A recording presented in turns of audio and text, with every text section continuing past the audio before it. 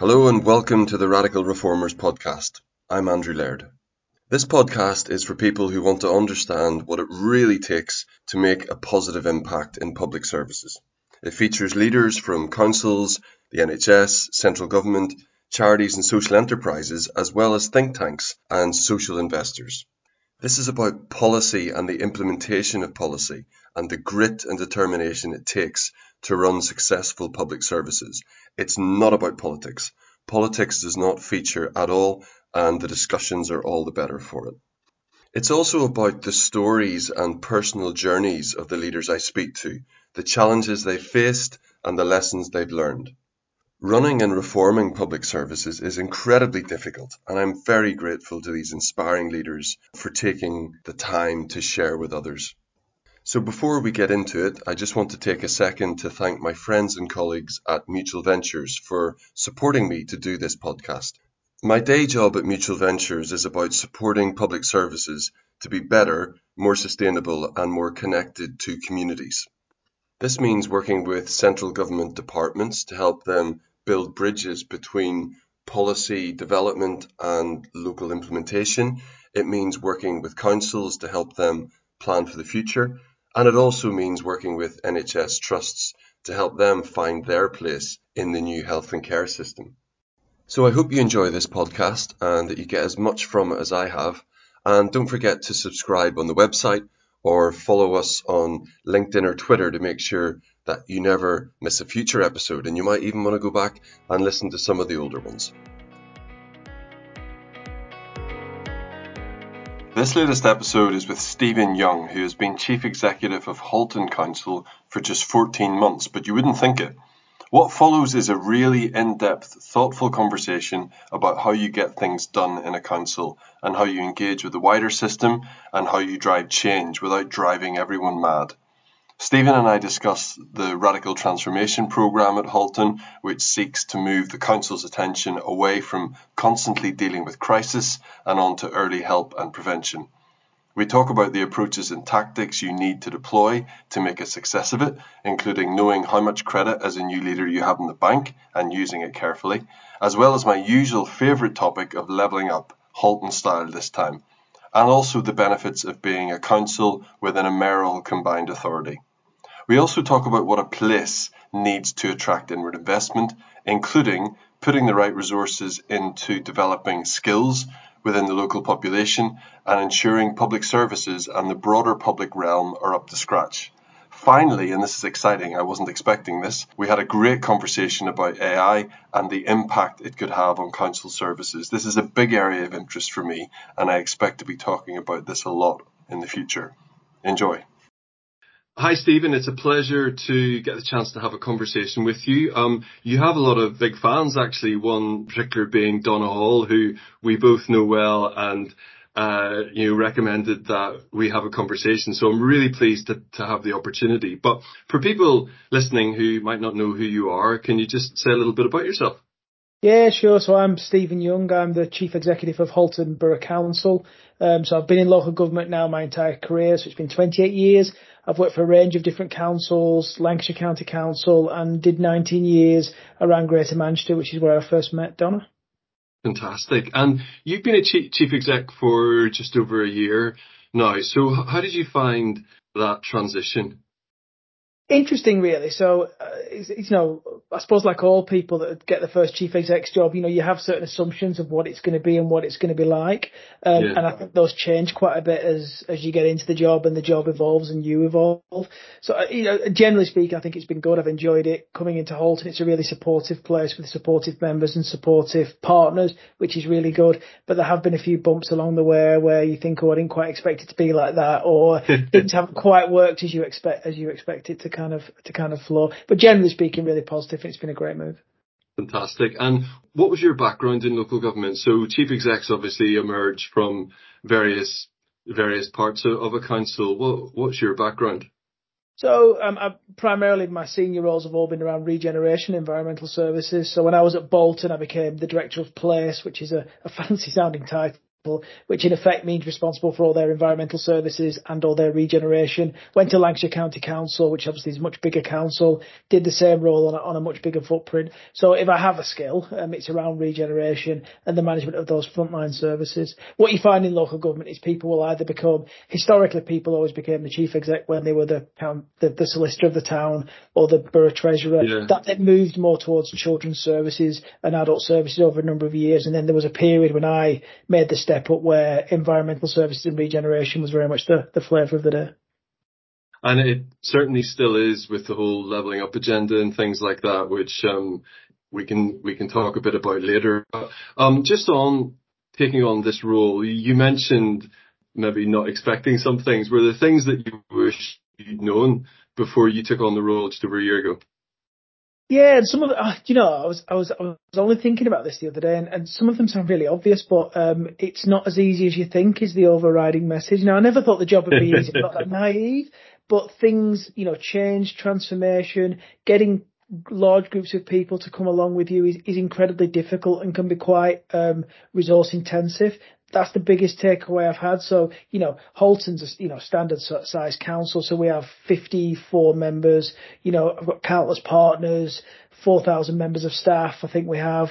So, when you're trying to bring that range of people with differing opinions on a particular journey, sometimes that can be incredibly challenging. I think that was the biggest thing. It's more difficult than you think. I can imagine that well being true. I think really good chief execs exhibit a calm that you don't see what's going on in the background until you're actually in the seat and you realize it is, I wouldn't say a front, but it's a projection of calmness that maybe isn't there on the inside. I think you're right, Andrew. People on occasions people have said to me, you appear incredibly calm, and you think, well, that might be what you're thinking, but inside I'm thinking this is really quite difficult. And I'm sure all the chief execs I've known, including people like Donna, who I really look up to, I'm sure, she always came across as incredibly calm and balanced, but obviously I don't know what she was feeling and thinking inside, and may well, be feeling and thinking the same things that I'm feeling and thinking now. And I suppose that just plays a little bit to insecurities, I suppose. No, I'm quite sure that she was. I mean, she is a very calm person, actually. And, one of those, whatever the opposite of being a hero leader, where you have to exhibit that you're totally in control of everything. She seems to be the opposite of that, which is really impressive. So just to talk a little bit about Halton itself. Now, I think one of the main things that you're driving forward is a major transformation program. Can you say a little bit about the level of challenge that you face as a council, and then what are the main elements of your reform programme? Yeah, so, Halton's very typical to most councils. So we've had 30 years of austerity now. That hasn't gone anywhere. So we as a council are facing budget challenges over the next few years. Again, that's typical for all councils. The size and scale differs depending on your, a range of different factors. Halton, we're taking out 27 million over the next 3 years is the amount of money we need to remove. As a council, I think all councils went down this route. They historically just did lots of cuts, so, scaling services back. But you reach a point where it almost becomes death by 1,000 cuts, and you need to be a bit more strategic in how you do that. So we've reached the point now where we want to do a process of transformation. So as opposed to just cutting lots of services and taking money out, we want to look at the way in which we deliver services. So particularly our adults and children's services, which are incredibly complex. We think there's money that we can save in that and give better outcomes. So just to give you an instance, if you're a family in crisis in the borough at the moment, our edge of care services aren't perhaps as strong as they could be. So what happens is you fall into crisis, you just fall straight through the system and into the care of the council. Sadly, if a child falls into the care of the council, that's a really expensive way in which to deal with those issues. And sadly, the outcome for the children is less than it would have been had they stopped with the family. Yeah. So there's a real way in which the council could transform its thinking and create more wraparound services for families to try and keep families together, to keep children in the family home. That will ultimately give a better outcome for the child, but also save money for the council. Now that sounds incredibly straightforward when you describe it in those terms, but it is incredibly complex because the needs of modern families are incredibly complex. A lot of the support mechanisms that they had historically have gone. So it's how you wrap all of that up in such a way while still providing, children's services for those children that need the care of the local authority. So it is quite a complex process. It involves a lot of change. So a lot of people working in those services have to change the way in which they think. You've obviously got to take members on the journey as well, so they understand what you're doing and why you're doing it. It might involve things like, greater use of technology. So there's a range of different things you can bring in. So all of these are lots of individual change processes. We almost think as our change process is probably 1,000 small projects.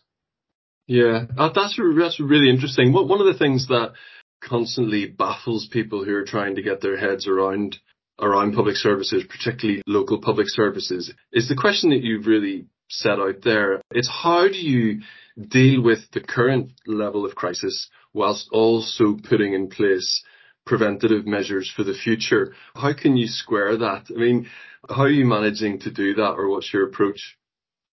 So what we've done is, it needs an injection of resources. It's impossible to say that we can move from one model to the other and not require an injection of resources. So the council was able to inject some money. So £7 million is what we've injected into the system.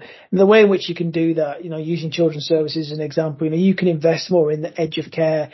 And as you start to capture more families within the edge of care services, you can slowly begin to withdraw from people in acute need.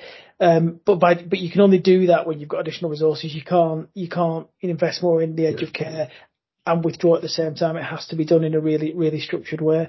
So, you do need money, you do need investment, you need vision, you need clarity, what it is you want to achieve. So we've set up a process within the council, which is absolutely modelled on Tony Blair's delivery unit that he had when he was the Prime Minister. So it's exactly the same process, invested heavily in getting additional staff and resources in, and we manage it in exactly the same way. Daily stand-up meetings, really detailed performance information that tells myself, the senior politicians, the progress the council is making, and that we can see that for every pound that we're investing, or every pound that we're investing in sort of a change of service, is having a similar impact within the more expensive parts of the council. So it is a slow and iterative process because, like I said, you've got to take people with you, you've got to communicate to staff, you've got to communicate to members, to partners, to the public, whilst at the same time transforming and changing the way in which services are delivered.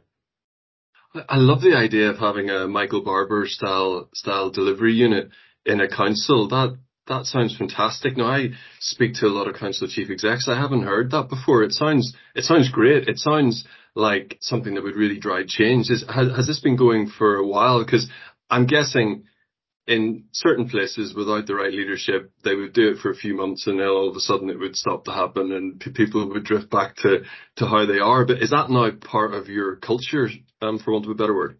Yeah, absolutely. It's part of our culture. It's been going now for maybe 4 months, 5 months, 6 months. It's around that kind of time. So it's not been going for a very long time, but absolutely the daily stand-up. So every morning they have a stand-up at 9 o'clock. Again, that's a very deliberate ploy because what we don't want to do, if I was to say to the staff, right, I need you to transform and improve our edge of care services, off you go. That's obviously a really long journey. But if you can chunk that up into thousands of small steps, it's more difficult for someone to say, every day, I haven't done that small step you've asked me to do, as opposed to saying, go away and transform the service, and then in a month's time come back and say, what have you done? Well, I've not had the chance to get at it yet. So we deliberately chunk it up with daily stand-ups, and we've got really detailed performance reporting information that we get, again, all modelled on the Tony Blair delivery unit. So we had a consultant who worked with us right at the start, one of the few consultants that we've had, to be fair, in terms of setting up our process, because we recognised that we wanted to do it to ourselves. But he was a big advocate of the approach that Tony Blair and New Labour used. So we've adopted that from the get-go, and it's been incredibly successful. The staff, like I say, are just taking lots of small steps on a daily basis, and you can see the organisation begin to move, which is much more manageable than saying, go and transform the council, because that's a really big thing to try and do and for people to get their heads around. I think that's fascinating. And how do you manage the kind of central control and ownership of that alongside ensuring that your senior leaders in the different departments feel empowered to go away and do things? Do you have any trouble kind of keeping that balance? So what we did was we were quite lucky, quite fortunate. So there was a director of HR here who'd done transformation years ago, but incredibly well respected through the council. So obviously I've been in post 14 months, so I recognise I didn't have the credit in the bank, to go around and do all these things. And obviously it's not the job of the chief exec to do that. So we appointed Richard, who is the director. He now does the transformation team and all the transformation work. So he's got a lot of credit in the bank. So he finds that relationship of, trying to move other directors and working with other directors much more straightforward than it perhaps would have done had I brought somebody externally in, or brought somebody new in, or brought a consultant in to do that work. So he's really good in terms of that. He's very strategic in terms of his thinking. He really works well in this environment, well liked throughout the council by the members and by the officers. So he's been able to kind of bridge that gap that you're describing, and really been able to move the dial quite a long way on a number of these issues. And Richard also acts as my deputy within the department. So obviously I, as well as the chief exec, I'm the executive director of the chief exec's department. So Richard also deputises for me. So again, we've positioned him that role as very closely linked to the chief exec. So that's kind of how we've been able to do it. But I have worked in councils in the past where they've brought somebody in or they've had a consultant, and there is that tension that you describe. Now, I wanted to avoid that because this needs to be about the transformation programme, not about personal egos and tensions. Trust is so important, and I love that phrase you used of, I think it was credit in the bank, as somebody has built up years of trust, that then they are a very good person to lead a change, because it isn't someone new coming in, as you say, and that type of thing. Really interesting. Thank you so much for explaining all of that. I think people will find that interesting. And I think the other thing just to mention about Richard as well is, he's in, like we described before with regard to Don, he's incredibly calm. So on a few occasions when I have my wobbles and think, oh, are we really going to deliver this? Is this going to happen? Richard has this ability, because he is all over the detail and he is calm in his nature, to be able to walk me through the programme, the progress that we're making, where we're going to start to see the returns that we want to see, and he's able to kind of just calm the members, which I think is incredible skill to have. We're incredibly lucky to have him, but I think he's been pivotal in terms of driving the transformation the council wants to achieve. And just because we've been talking about it a lot, to give Richard his full credit, what's his full name? So he's called Richard Rout. By pure chance, many years ago when I worked in Bolton, Richard was also at Bolton, but I hadn't spoken to him in many years and was surprised when I came here. He was the director of HR. When we were when I was pulling together the transformation idea and talking to members about that, I always had, this role of transformational director in mind. And Richard was really quite a clear fit for that role. Again, when that role came out, it was one of those that's kind of Richard's job, and that was seen as something that the organisation knew was going to happen, and got incredible amount of support from senior people in there that Richard would be fantastic for that, because of the credit and because of the fact he'd done things like this in the past. And he's one of those rare people, I think, who not only is calm, but is prepared to speak truth to power. And, so he's fantastic to have in the room, because that he will push back. He will not just say yes for the sake of it. So, really good. He has all those raw ingredients that you need for that sort of transformational programme and that transformational approach. That's amazing. I hope when people listen to this, you're not bombarded by too many calls wanting to understand the model a lot, but you're being incredibly generous to the rest of your team there, Richard, in particular. I want to talk a little bit about levelling up. We can't avoid levelling up. So it's a good question for you, particularly with your background in regeneration. So for better or worse, levelling up is all the rage. So what does it mean for Halton? Halton, there's a few bits on levelling up, and I have gone on record to talk about a few of these in the past. So generally speaking, the concept of levelling up, I agree with the concept. I think it makes a lot of sense in terms of my definition of levelling up. I think there are some inbuilt issues with the way in which the government's gone about levelling up, and that's not me being political about it, but just this notion of bidding in for funding, the amount of resources that are spent in terms of doing that. What are you levelling up from and to? So there's been lots of cases for areas that I think are pretty much levelled up already, who've been incredibly successful in bids. So it does have lots of issues within the way in which it's been delivered.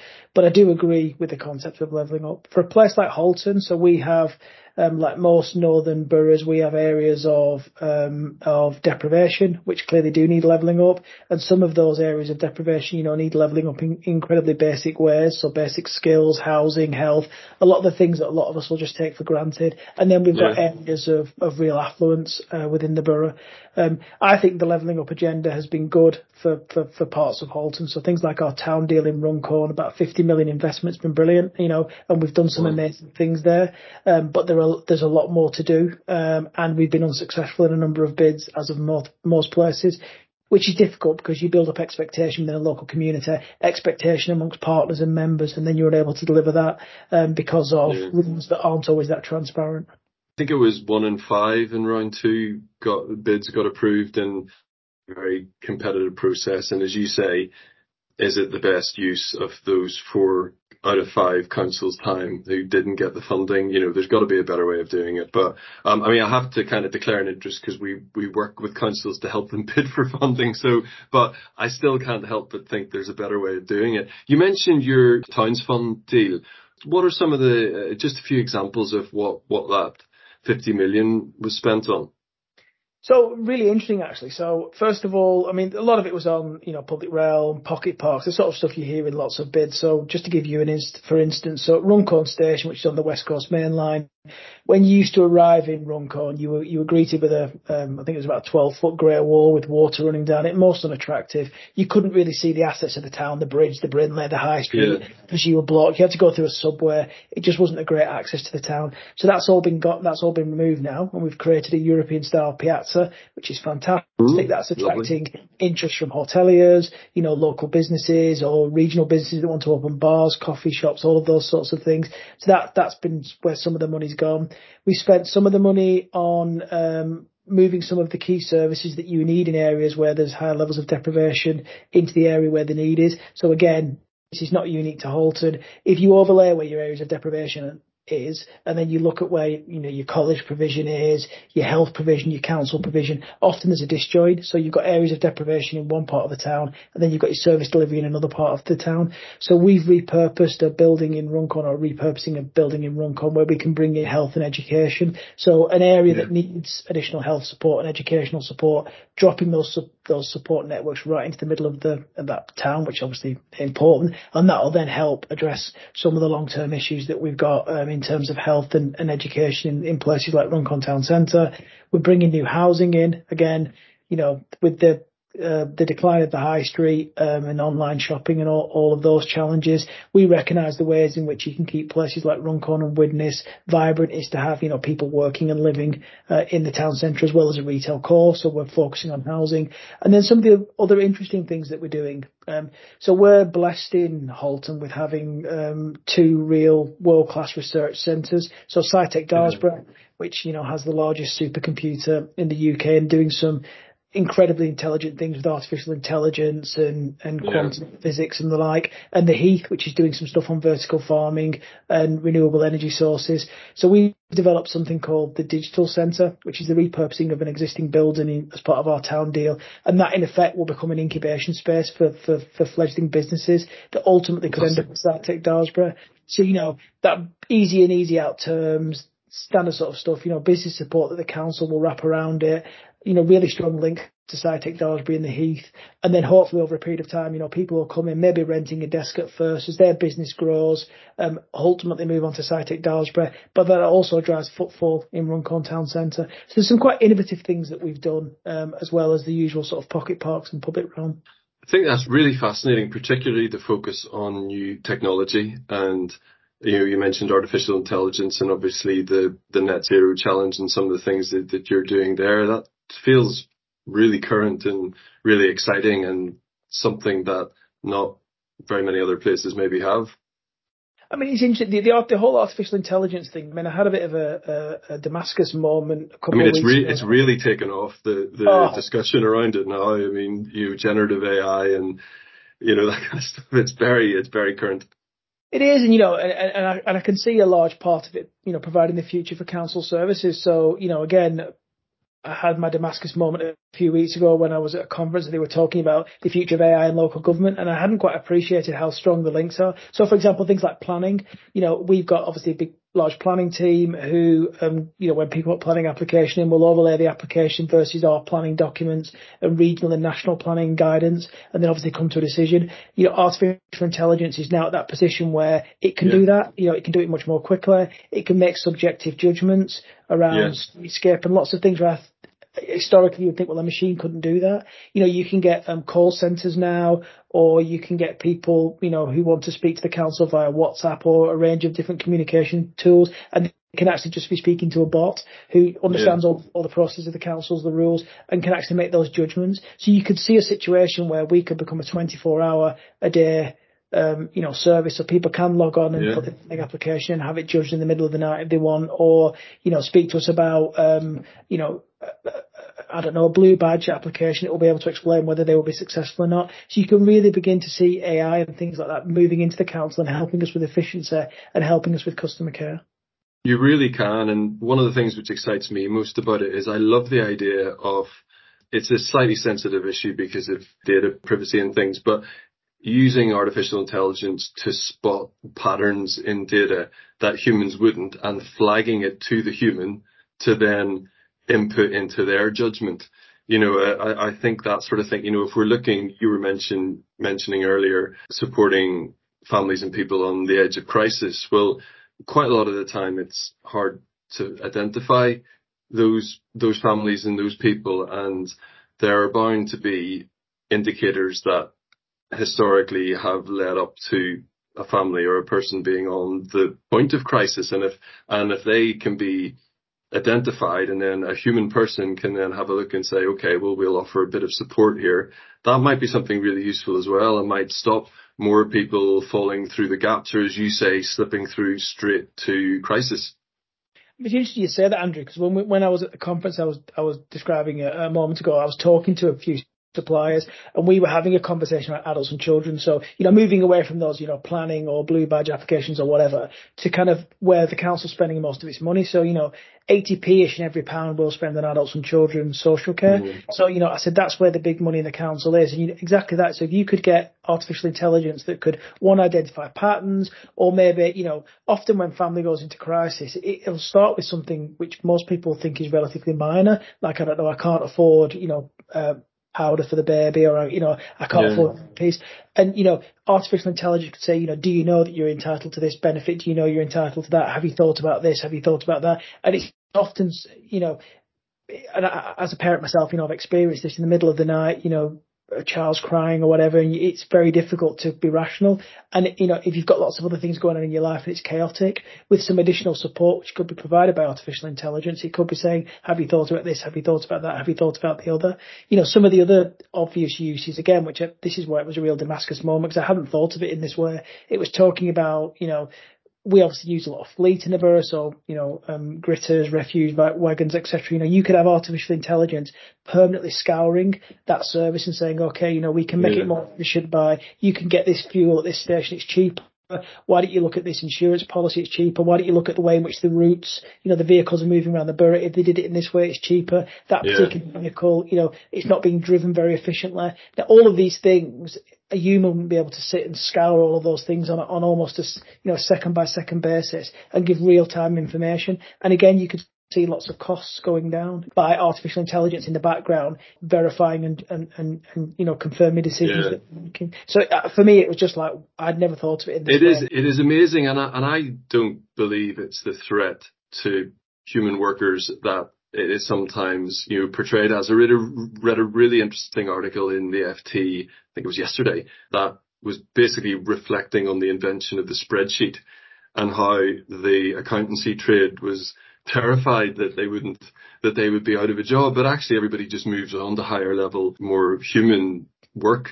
And that will always happen. That will always happen. Look, that's been a really interesting conversation, and one I wasn't expecting, so I'm really pleased about that. It's really interesting. It's an area that I'm interested in as well. So I want to just move us back to the kind of, rather than future gazing, just thinking about the here and now and how Halton services integrate with the wider system. So you operate in quite a complex system with the new NHS reforms, as well as being part of the Liverpool MCA. Just wondering if you could explain how all of that works and how you interact with the MCA and Steve Rotherham and his team. And then we'll talk about health after that. If I can ask you first about the kind of MCA and how that all works. So there's a couple of bits of this really. So obviously I was in Greater Manchester as part of a combined authority. I went to Lancashire and it wasn't, and now I'm back in Halton, which is again. And having moved between the two, you can really see the benefits of a combined authority and a metro mayor. Obviously Steve and Andy in Manchester, obviously to some extent can act as the voice piece for a particular city region, can have much more strategic conversations with government than I think was possible in a non-combined authority area. But the way it works in Merseyside, I think works really well. So we get together as a combined authority chief exec. So there are 5-6 of us that get together and we discuss sort of the issues of the day, where the challenges and pressures are, obviously talk about shaping the agenda. We then meet with the combined authority, so obviously they've got their own chief exec, which is on the non-political side, again talking about the things that we want as a city region, what devolution powers would help us, what levels of investment we want around our different priorities. And our politicians meet as well with Steve, obviously on the political side, and then we all come together once every 6 weeks in Liverpool to kind of look forward and discuss what the things we want to deliver over the next few months and years, and then agree some of the governance things that we need to do. So investment in particular areas, transport schemes, etc., etc. What you see and why I think that works much more efficiently than it does just with a council working on its own. A lot of the issues that we deal with at the combined authority are things like transport. That doesn't recognise boundaries of a particular borough, employment, education. Because we live in such a condensed area that we do, people move across boundaries. So you're going to maximise those kind of journeys, and maximise some of those really hard inbuilt challenges that we've got in each of the boroughs within the city region. You need someone overarching the whole thing who can take that strategic look, can operate across borough boundaries, but can also act as a conduit to government. People who follow this closely will know, but some of the key things that the mayors are pushing for is more control over transport, more control over the skills agenda, that type of thing. And that all makes sense, doesn't it? Because as you say, skills, people and getting people from A to B doesn't respect a council's boundaries. So it makes sense to think about that as a cluster. And, you're absolutely right. I mean, skills, transport's the obvious one that lots of them spend time on. And I can understand why. We often look towards London and the integrated transport system they've got there, bus, tube, etc., train, and that ability to get on a public transport in one place, move across a large geographical area for a relative modest cost is something that we're trying to get to here. So, we're trying to look at how we can integrate all of our different transports, enable to get people to move, from the far side of Halton, which is bordering Cheshire, into Liverpool if that's where they're going to get a job, but leave the car at home. So that's a big thing. Now we can't, as a council, step into that space. We can't start integrating buses and start getting control of transport systems, giving subsidised bus fares. Combined authorities can. So you can really begin to see, if you want to really turbocharge your economy, people have got to be able to move freely across a conurbation. And Steve and Andy, to be fair, have stepped very well into that space, as they've done in London and West Midlands and all these other combined authority areas. So that's a big area where we want to see movement. Skills, as you mentioned, is another big one. If we're going to increase our productivity to create jobs, high value jobs for people who live in Halton and live in Knowsley and all across the city region, we've got to do more to improve our skills. So working closely with local colleges, universities, a key part of our agenda going forward is to ensure that we've got people with the right skills. And then when we create these job opportunities, it's the people who we've been working with over a number of years to upskill who can take advantage of that. The worst situation in the world is, you create these high value jobs, but it's just people from outside of the area who come and get them because you've never addressed that skills issue. And it's the same with health and housing. Those are the kind of other big ticket items. If you haven't got a decent house, your health's not well, you haven't got skills, you've not got ability to move freely around an economic area, you're never going to see people moving out of poverty. And those are kind of the areas where the combined authority and local authorities work really closely. I mean, as well as supporting people who are vulnerable out of poverty and out of the various difficult situations they find themselves in. Really good public services are essential for attracting inward investment as well, because if you're going to attract inward investment, you want new businesses to start, you want more jobs in Halton, you've got to have the public services to support that investment and to make it attractive for people to want to come and set up in Halton.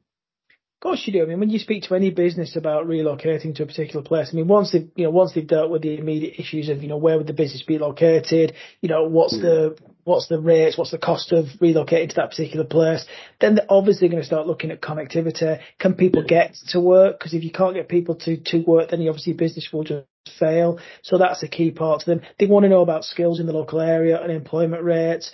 Can they get a workforce to come and work for them? Again, that's a really key issue. Then you get into those secondary issues around health and housing. If people have poor health outcomes, poor housing, then it impacts on their ability to be productive in an employer. And that's the usual sort of process that you'll go through with anyone who wants to relocate. Those are the bits of information that they want that obviously feed into those decisions. And for me, are just as important as saying, well, if we relocate and build a factory or an office or whatever on this particular site, that's the amount of money it will cost us, because you need to ensure that you've got movement of goods, of people, you've got workforce that can come and work for you, that live in decent housing, have good health outcomes, and all come to work every day. Those are pretty basic economic choices that businesses want assurance around.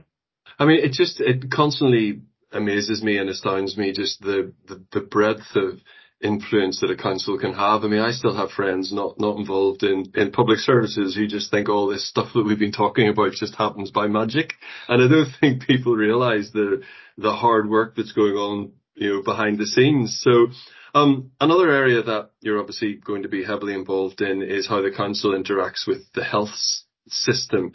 Is there a joined up approach to tackling the wider social determinants of health and well-being? Because there's obviously the new integrated care system structure now, and I'm sure that's been an interesting journey over the past 14 months, I think you said it was.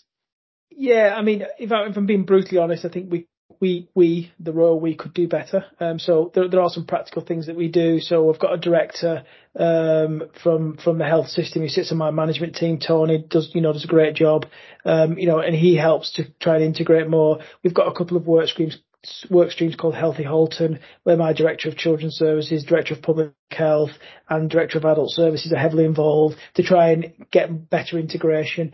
There's a clear understanding across the system that, better health outcomes, will ultimately result in lower levels of demand across the public sector. Yeah. So DWP in terms of benefit claims, local authority in terms of the support we get to. So I think there's a real strong understanding that if we can get better and they can get better, it positively impacts on each other.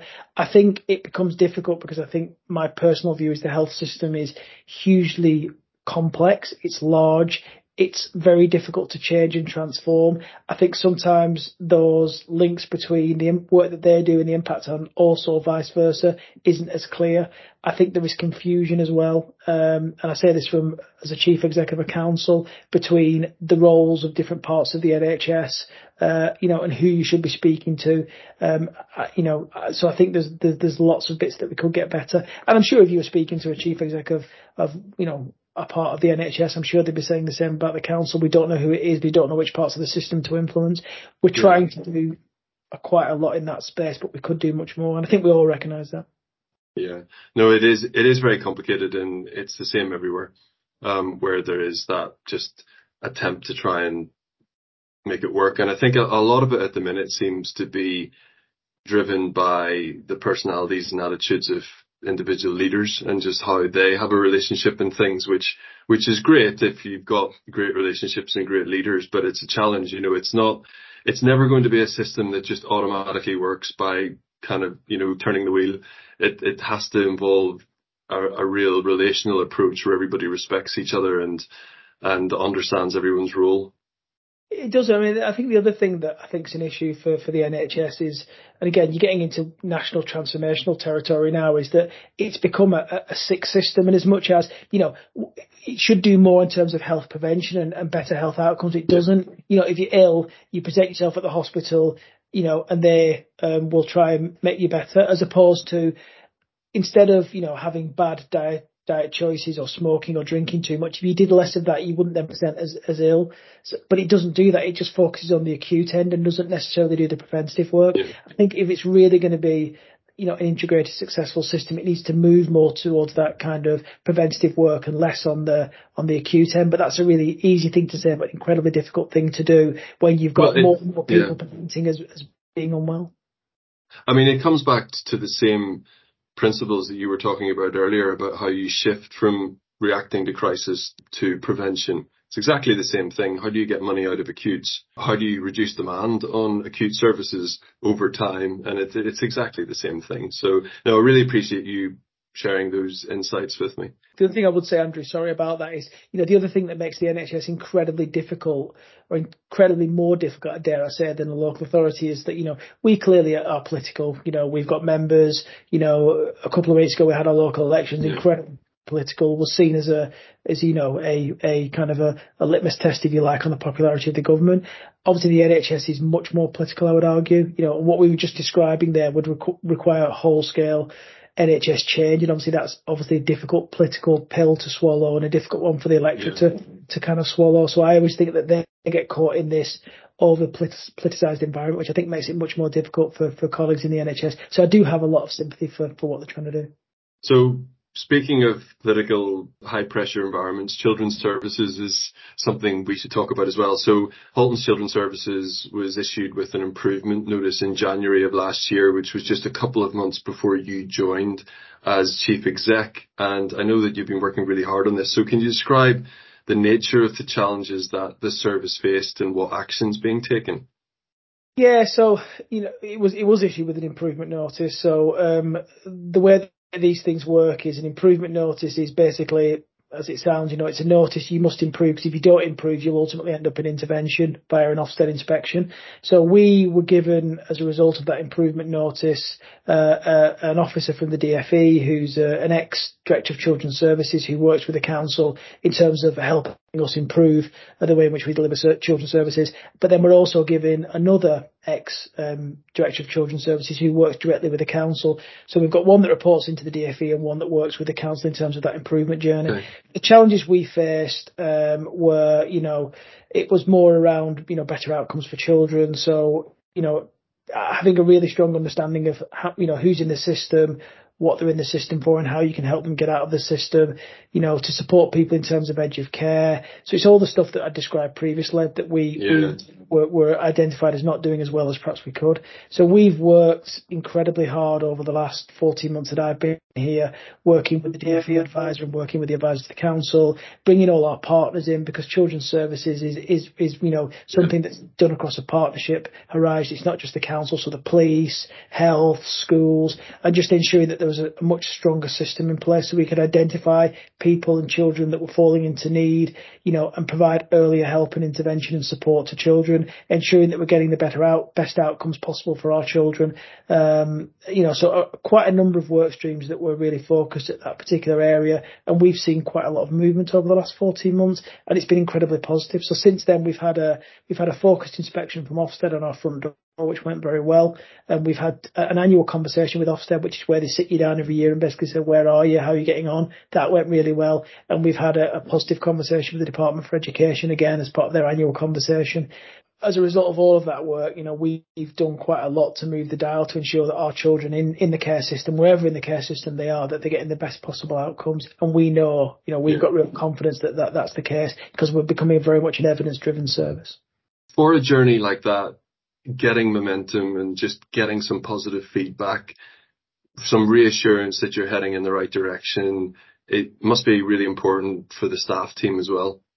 Yeah, it was. I mean, quite a lot of things we did along the way. So we started off by trying to set a really strong vision, what it is we wanted to achieve. You know, we brought the voice of the staff onto our improvement board. So we have a session every time. So we have people from the shop floor who come and say, you know, this is what the staff are feeling, this is how they're feeling. I've been out with quite a number of different social worker teams. So, you know, I've been into people's homes, whether they're doing support for children that aren't in education, who've been excluded, or children that have got issues with drug and alcohol, all of those issues. I've been into foster care meetings, so all of that. So I really wanted to be really visible so the staff could see me and feel comfortable to say, we don't think this is being done as well as it could, or you could focus more on that. So that's been a key part of it. We've got a new director of children's services who's just an interim at the moment, but she's been brilliant in terms of being very visible to staff. So there's real visible leadership. Like I said, we've re-engaged our partnerships with our schools and our partners, or police and courts, etc. So there's a really strong link, between what we're trying to do and what they're trying to do, so we understand each other's agendas.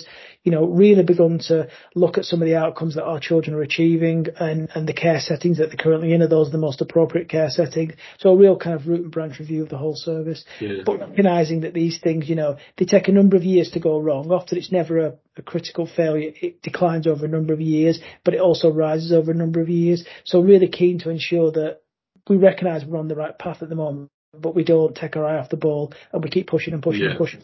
But the point I said before, we really now become quite a data-led council. So, I think historically we struggled to really be able to articulate with figures, how many children were, engaging with certain services, what were the children in care stats, what were the outcomes, etc.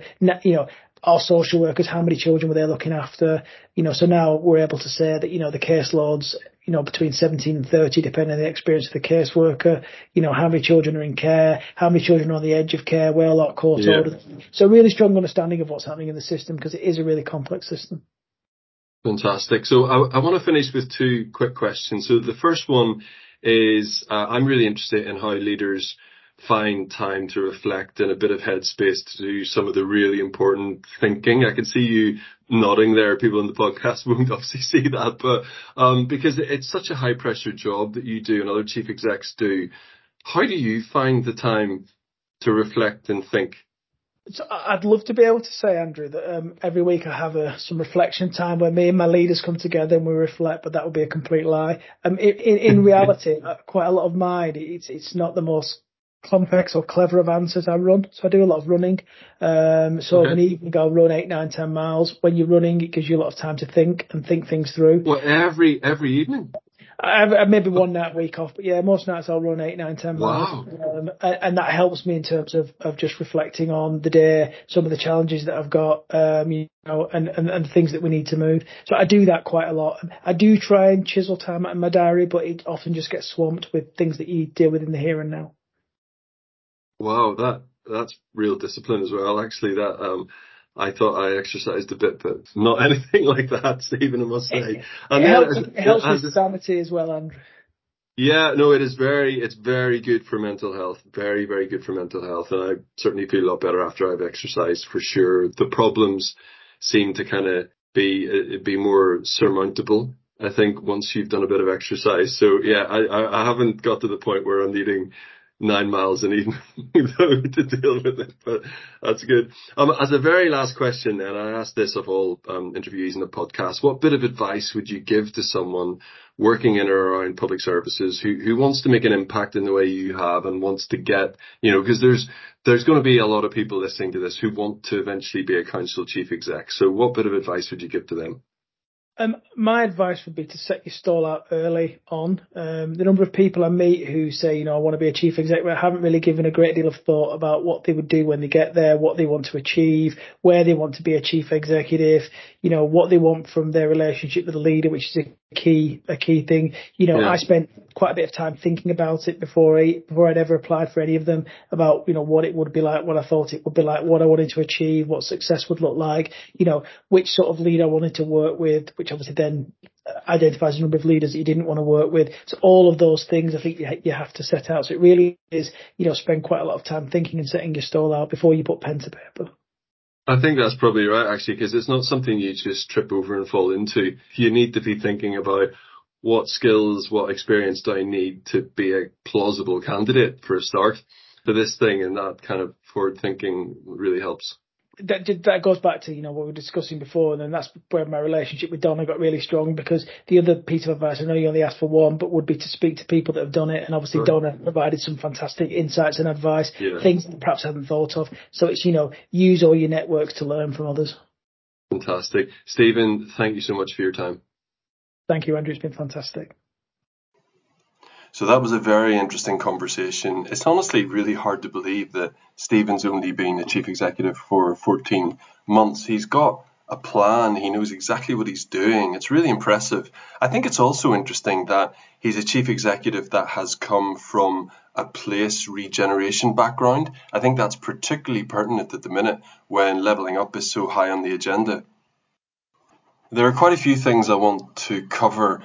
The first is the Halton reform programme. I think it sounds really interesting, and it was great to see Stephen being so honest about the need to almost double run things when you're trying to move from crisis response to prevention, that you need to put resources and finance into the programme so that you can start to ease away from constantly firefighting to having a system which is more under control with demand a bit more managed. And I think the way he described the philosophy and the structure of that was interesting. The second point I wanted to raise was that he's obviously studied the same Michael Barber delivery unit books that I have. The idea of taking the philosophy of the delivery unit with the daily stand-up meetings, checking progress and everything, taking that into a council environment, I think is fantastic, and it's clearly delivering results for them. And the important thing, which we talked about during the conversation, was that they're keeping it up. It's not just an idea that has blown out within a couple of months. This is now how they operate as a council, and that is really interesting. The bit of the conversation where Stephen describes the advantages of being part of a Mayoral Combined Authority is instructive. There are key things that across a full conurbation you need to do collectively, like transport is a really good example. People need to be able to move around the whole Liverpool city region, and skills is another point. People will move themselves across the region and their skills go with them. So it does make a lot of sense for at that bigger footprint to do things like transport and skills, which is what the best mayors in the country are now doing. And finally, I have to talk about AI. Stephen described his road to Damascus moment where he all of a sudden realized the impact that AI could have on council services. And he talked about how some of the more regimented responses that the council sometimes takes a long time to make. So things which are quite fixed around planning applications, that type of thing, that could be all automated. He talked about the possibility of a 24-hour council. And then also we got into that conversation about making really good use of data and all of the data points that are held about a family, a person, to try and pinpoint when they might be reaching crisis in order that a human being can go and talk to them and use human skills to try and solve the problems. But I do think there's something there about using AI and all of the data we've got, which a human mind cannot get their heads around, to make sure that we don't miss things, that we don't miss patterns, that we don't miss trends, that we don't keep letting people slip into crisis when all of the information we need is there to identify them and to allow us to try and stop them from doing that, which is a better result for everybody. So thank you for your time as always, and I look forward to seeing you next time. Don't forget to leave a review if you want to, wherever you get your podcasts. Apparently that helps, and I will see you next time.